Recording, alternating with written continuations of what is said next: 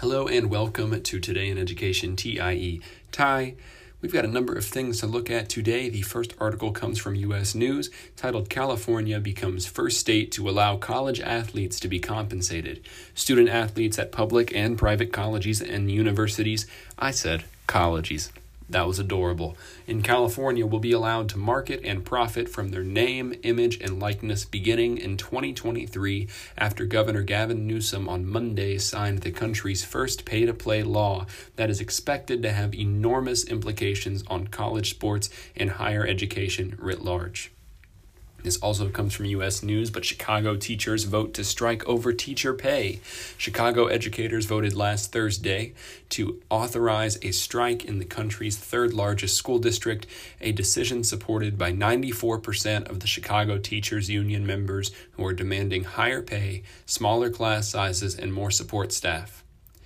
The third article we're looking at, and one of the longer ones, comes from The Big Think. How can the music industry inform the system of K-12 education? The history of the music industry parallels that of many industries and institutions in the U.S., many, that is, except for education. Insert dramatic music clip here. The history of the music industry has been one of bundling and unbundling. Originally, the only place you could hear your favorite song was on the radio if you were lucky, but then you could buy a single on a 45. Then individual songs became bundled again on LPs, then you could buy them unbundled through MP3s. This process of bundling and unbundling has taken place in many industries and institutions over time, and the result is greater choice, more personalization, and a better experience.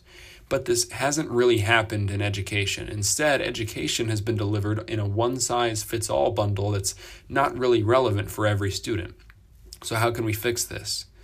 Education today remains a producer-oriented institution. We take kids who are all phenomenally different in their interests, their aptitudes, their skills, and we press them into a uniform system that is not personalized toward them, but is more producer-focused and producer-oriented. And what's the result? Gallup did a study and found that 25% of fifth graders are disinterested in education. By the time students are in 12th grade, they found 2/3 of them are disinterested in education. And you can't really blame them because education is not being personalized to them, so it doesn't seem relevant to them. They don't see the connection. They don't see how it's valuable. What does this mean for me? How is it that we can bring about that transition in education, the same one that we see of bundling and unbundling in the music industry?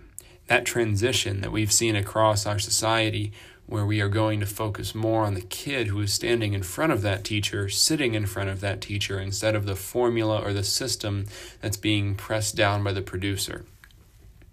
This next article comes from EdScoop, titled Who Can Make Sense of the U.S.'s 738,000 Credentials? A recent study found there are more than 738,000 unique post-secondary and secondary credential opportunities in the United States. But this massive credential landscape proves difficult for employers and students to navigate without reliable data on programs' relevance or a standard way to map them onto various career paths. According to the report written by Credential Engine, a nonprofit group for raising awareness of credential programs, the recent count more than doubles its 2018 estimate of approximately 334,000 credentials. Yet not much is known about the value and impact of each of these credentials or whether their curriculums and learning outcomes meet the needs and goals of the general American workforce. The final article we're going to look at today comes from The Atlantic. It's titled, College Students Just Want Normal Libraries.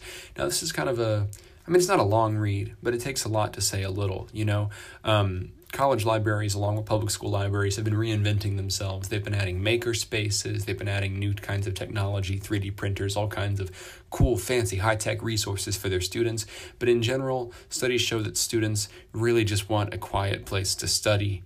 They just want a place with some good books.